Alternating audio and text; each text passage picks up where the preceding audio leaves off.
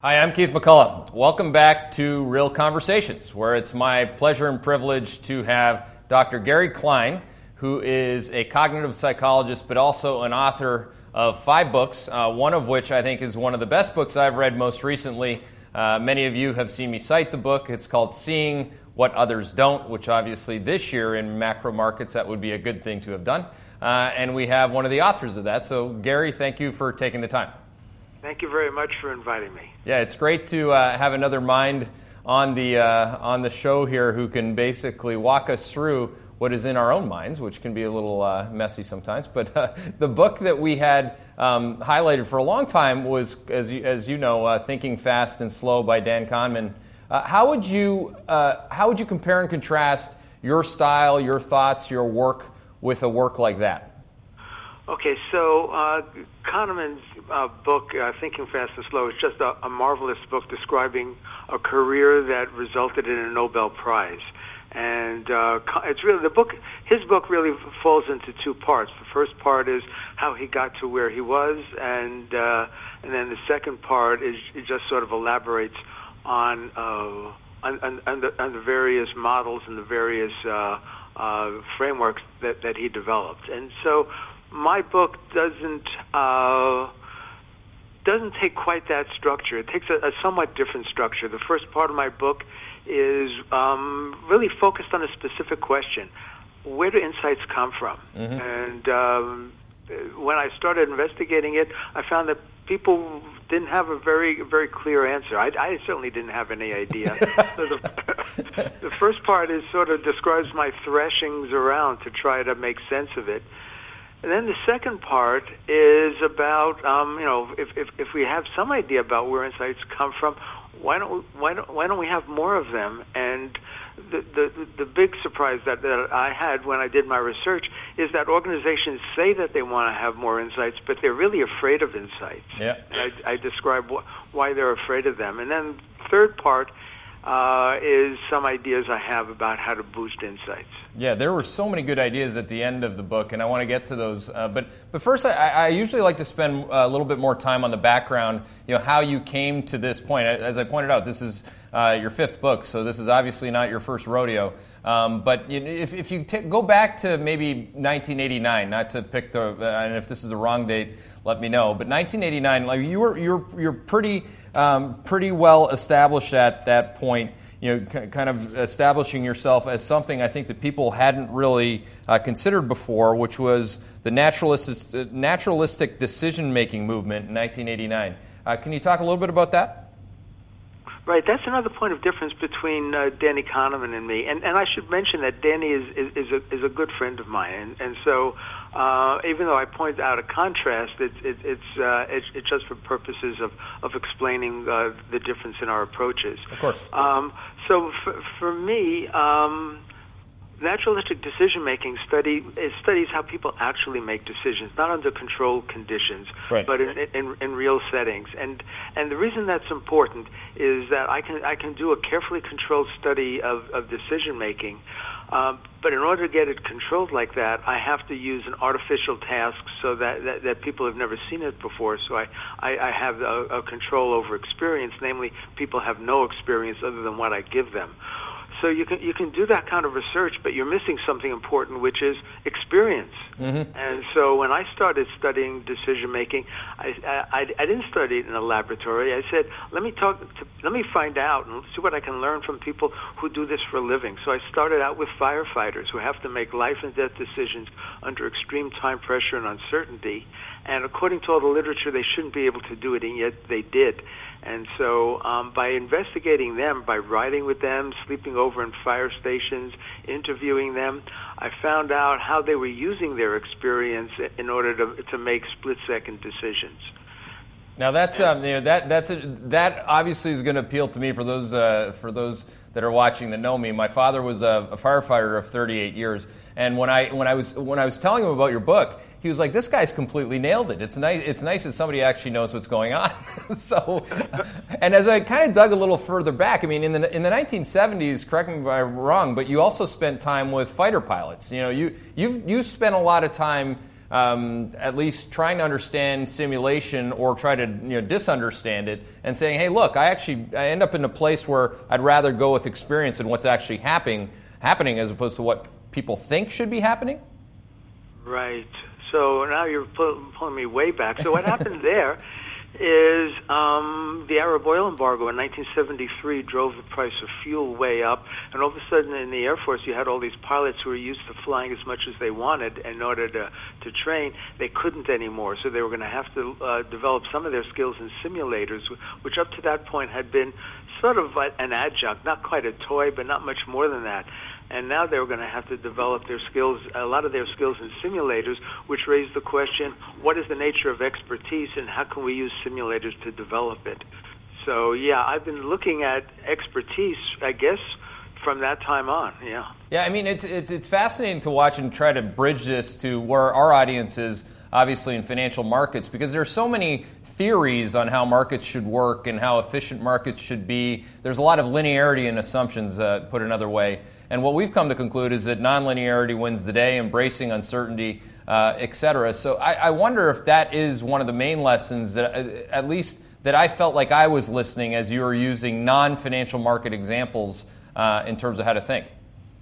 Right, and that's a problem with a lot of careful analyses that are plotting trends very, very, very precisely.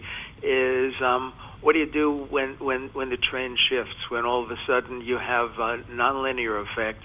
When all of a sudden you have a shift over from one condition to another, and people get surprised by that, and they don't know how to spot the early signs, and they don't know how to react quickly once everything starts ratcheting around. Now, can you kind of give some examples of that? Because you at the beginning of your book, you spent a lot of time on where insights actually come from, and from what I could tell, the answer was the element of surprise. Is that correct? And is that, at least for us in the investment community, is that the main lesson that we should learn from if we're actually trying to obtain insights? Right. So I was trying to find one path that explained insight, and I couldn't. I found instead three different paths. And one of the pathways is when we trap ourselves with assumptions, and all of a sudden we realize, wait a second, these assumptions aren't getting me anything. They're getting in my way. And so we have people dropping their assumptions. That's one of the paths. A second path is people making connections between different data points, and the whole is more than the sum of the parts, and realizing, oh, something else is going on here, or there's a new opportunity that I hadn't realized. And the third path is spotting an anomaly and seeing, usually when there's an anomaly that doesn't really fit our beliefs, we find ways to explain it away, and most of the time that makes sense, but if we do that, we're just holding on to our own beliefs.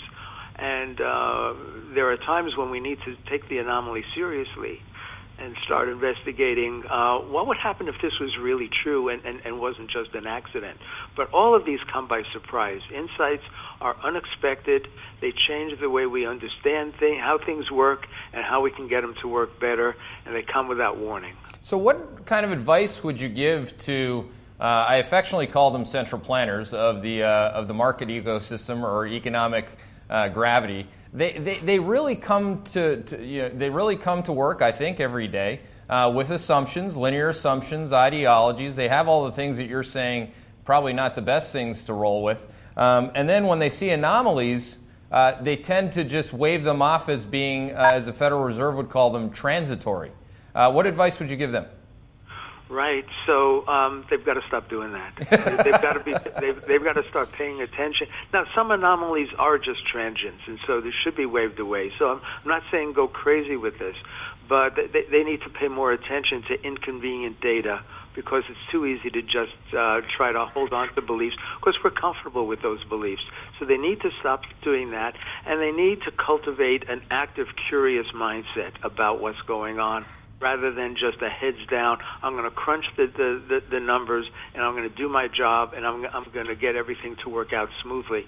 Too many times we see people who are focused on getting everything right, not making any mistakes and reducing errors, But you don't want to go home at night and say, I had a great day, I didn't make any mistakes. That's not a productive career. You want to make discoveries, you want to make insights. Now, how do we bridge that, though? I mean, my dad, with every firefighter he's ever trained or attempted to train, they actually start with they know nothing. Whereas, like in markets, specifically economic theory, those who have PhDs in linear economics, they really start with I know everything. And then they enter financial markets and they realize they probably don't know anything at all. Like, is that the problem that in financial markets we don't really start from a position of humility? I don't know the analysts who work in financial markets the way you do. So it doesn't sound surprising. They may know their own field very well, but there's no such thing as one field that's isolated from everything else. Mm-hmm. But nobody can know everything. Yeah, I mean that's one of the main premises Kahneman has as well. I mean it's opening your mind to knowing nothing at all. But one of these charts that you have, or at least you showed it quite succinctly on page 120 of your book, where you show no insight versus gained insight. And just to make this discussion a little more progressive from here, on the gained insight side, you said, look, people that have escaped the fixation of flawed beliefs, they have experience, they have an active stance, they have playful reasoning. Can you have all of those without experience? Like, can you just start to be more knowledgeable than everybody else by starting from a better place? Or does this actually just take time? A bit of both. Certainly it takes time. Certainly it takes, just a more patient build-up of experience, and maybe not so patient if you really work hard at it.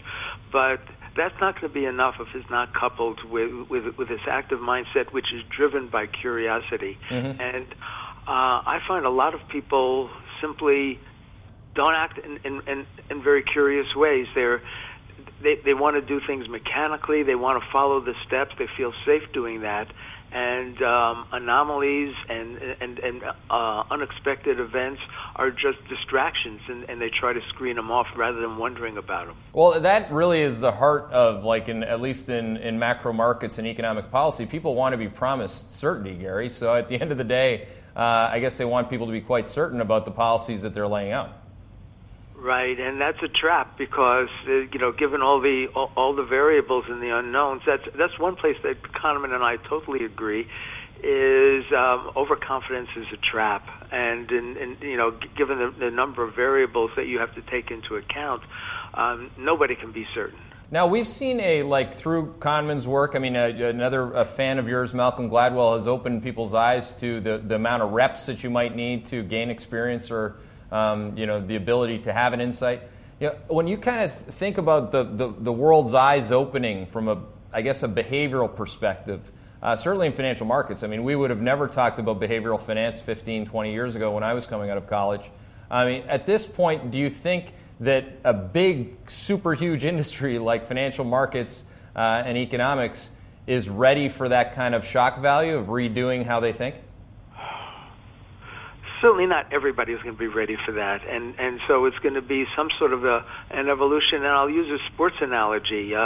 30 years ago, nobody would have expected that statistics were going to be used so heavily in sports such as baseball. Exactly. And now they've become essential tools, and the managers who are uncomfortable with those have just faded away and been replaced. But if you go back to 15, 20, 30 years ago, it was all about the general manager and the old boy network having their perceived insights, I suppose. Right, and it was people making judgments, and sometimes, people argue, well, they should have used statistics, but in their defense, they were using statistics. They were just flawed statistics, such as batting average, which didn't take walks into account or things like that, and so they were getting a misleading picture by using those. Yeah, in the investment space, we've, from way back, we've always celebrated the home run hitter, who can make the biggest quote-unquote call, but there's very little focus on who can make the least amount of mistakes or hit the most base hits or have the highest on-base percentage. On the mistakes front, that's another question I had, because that's really the second part of your book. People really in this society, if you think of a place like where I came from, my dad was a firefighter, but I also somehow found my way into an Ivy League institution where it got more peculiar from there, I can assure you. But people from where I was educated are unbelievably fearful, Gary, of being of looking like they're wrong. I don't know how else to say that. How much of a problem do you think that is today? I think it's a huge problem, and it was actually what drove me to write to do the research that led to the book. I used a simple diagram. If you want to improve performance, you need to do two things. You need to cut down on mistakes, but you also need to increase insights and discoveries. Most organizations only focus on reducing mistakes. That's all all the attention is about, reducing mistakes. In part because mistakes are bad, but in part because nobody wants to be blamed. If there's a bad outcome, I don't want people to say, "Here's where you skipped a step." I want to follow every step perfectly.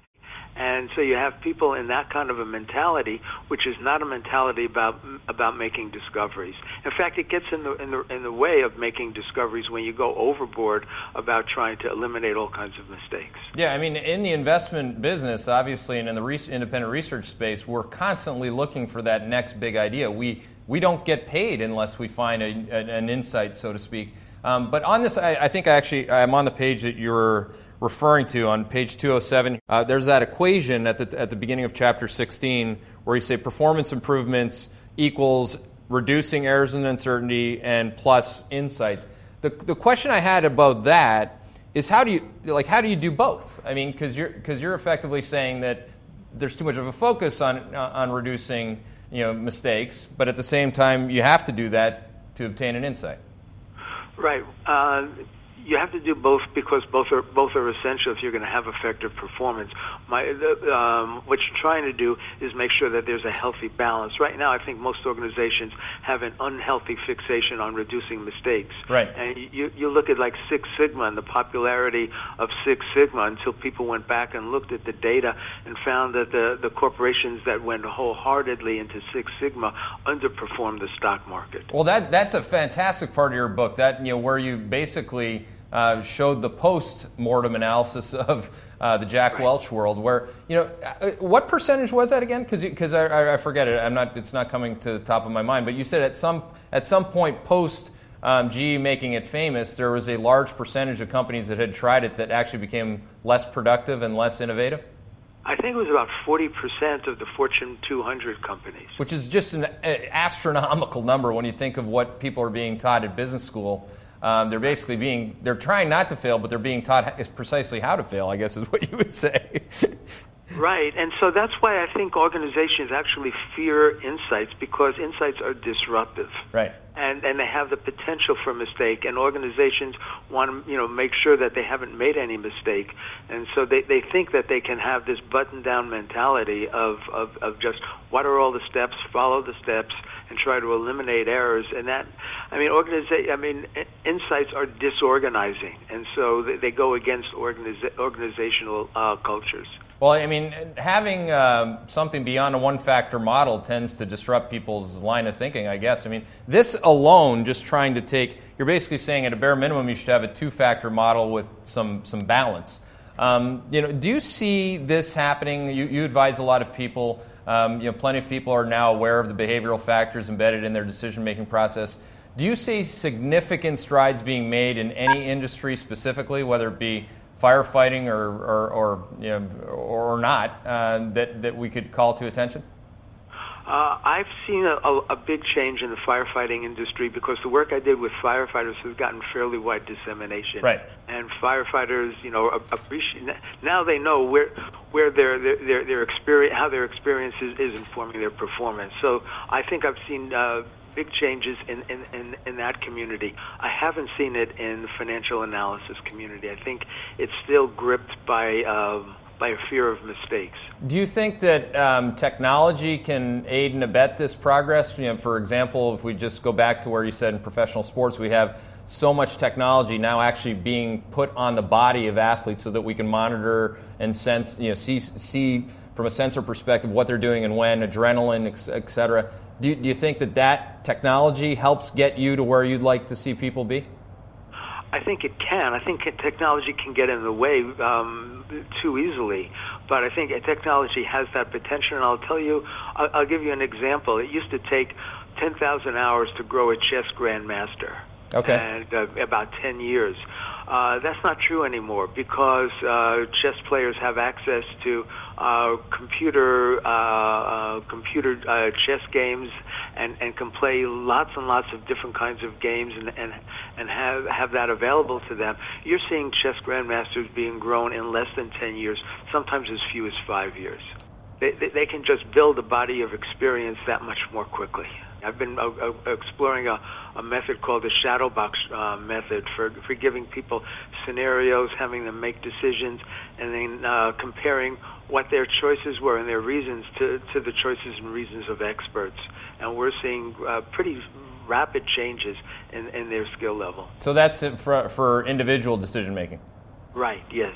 Now, I guess maybe just to wrap up, like if you were to take kind of a mid-sized organization that's in financial markets, and they could do anything, like they could do anything, and they're using your advice, and it would have nothing actually to do, Gary, with anything that they think that they know. So in other words, it has nothing to do with their models, has nothing to do with their intellect, has nothing to do with what some of them call their gut. What would be like the principles that you would start an organization with on a clean slate?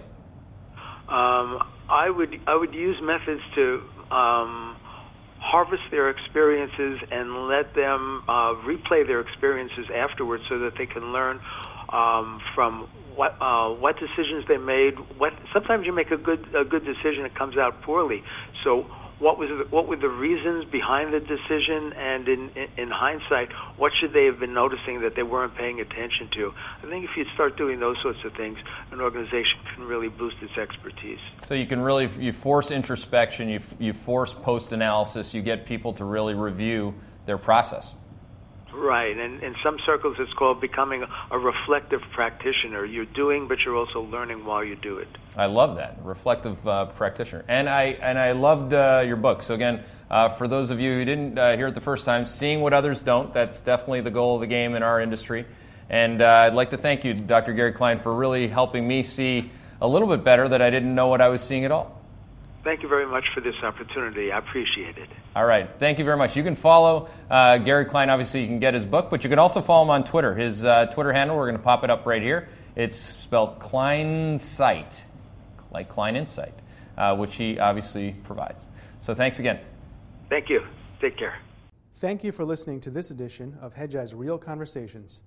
If you enjoyed this interview, we encourage you to subscribe to Hedgeye Podcasts for automatic downloads of future interviews with top market and economic thought leaders. You can also visit hedgeye.com for additional content.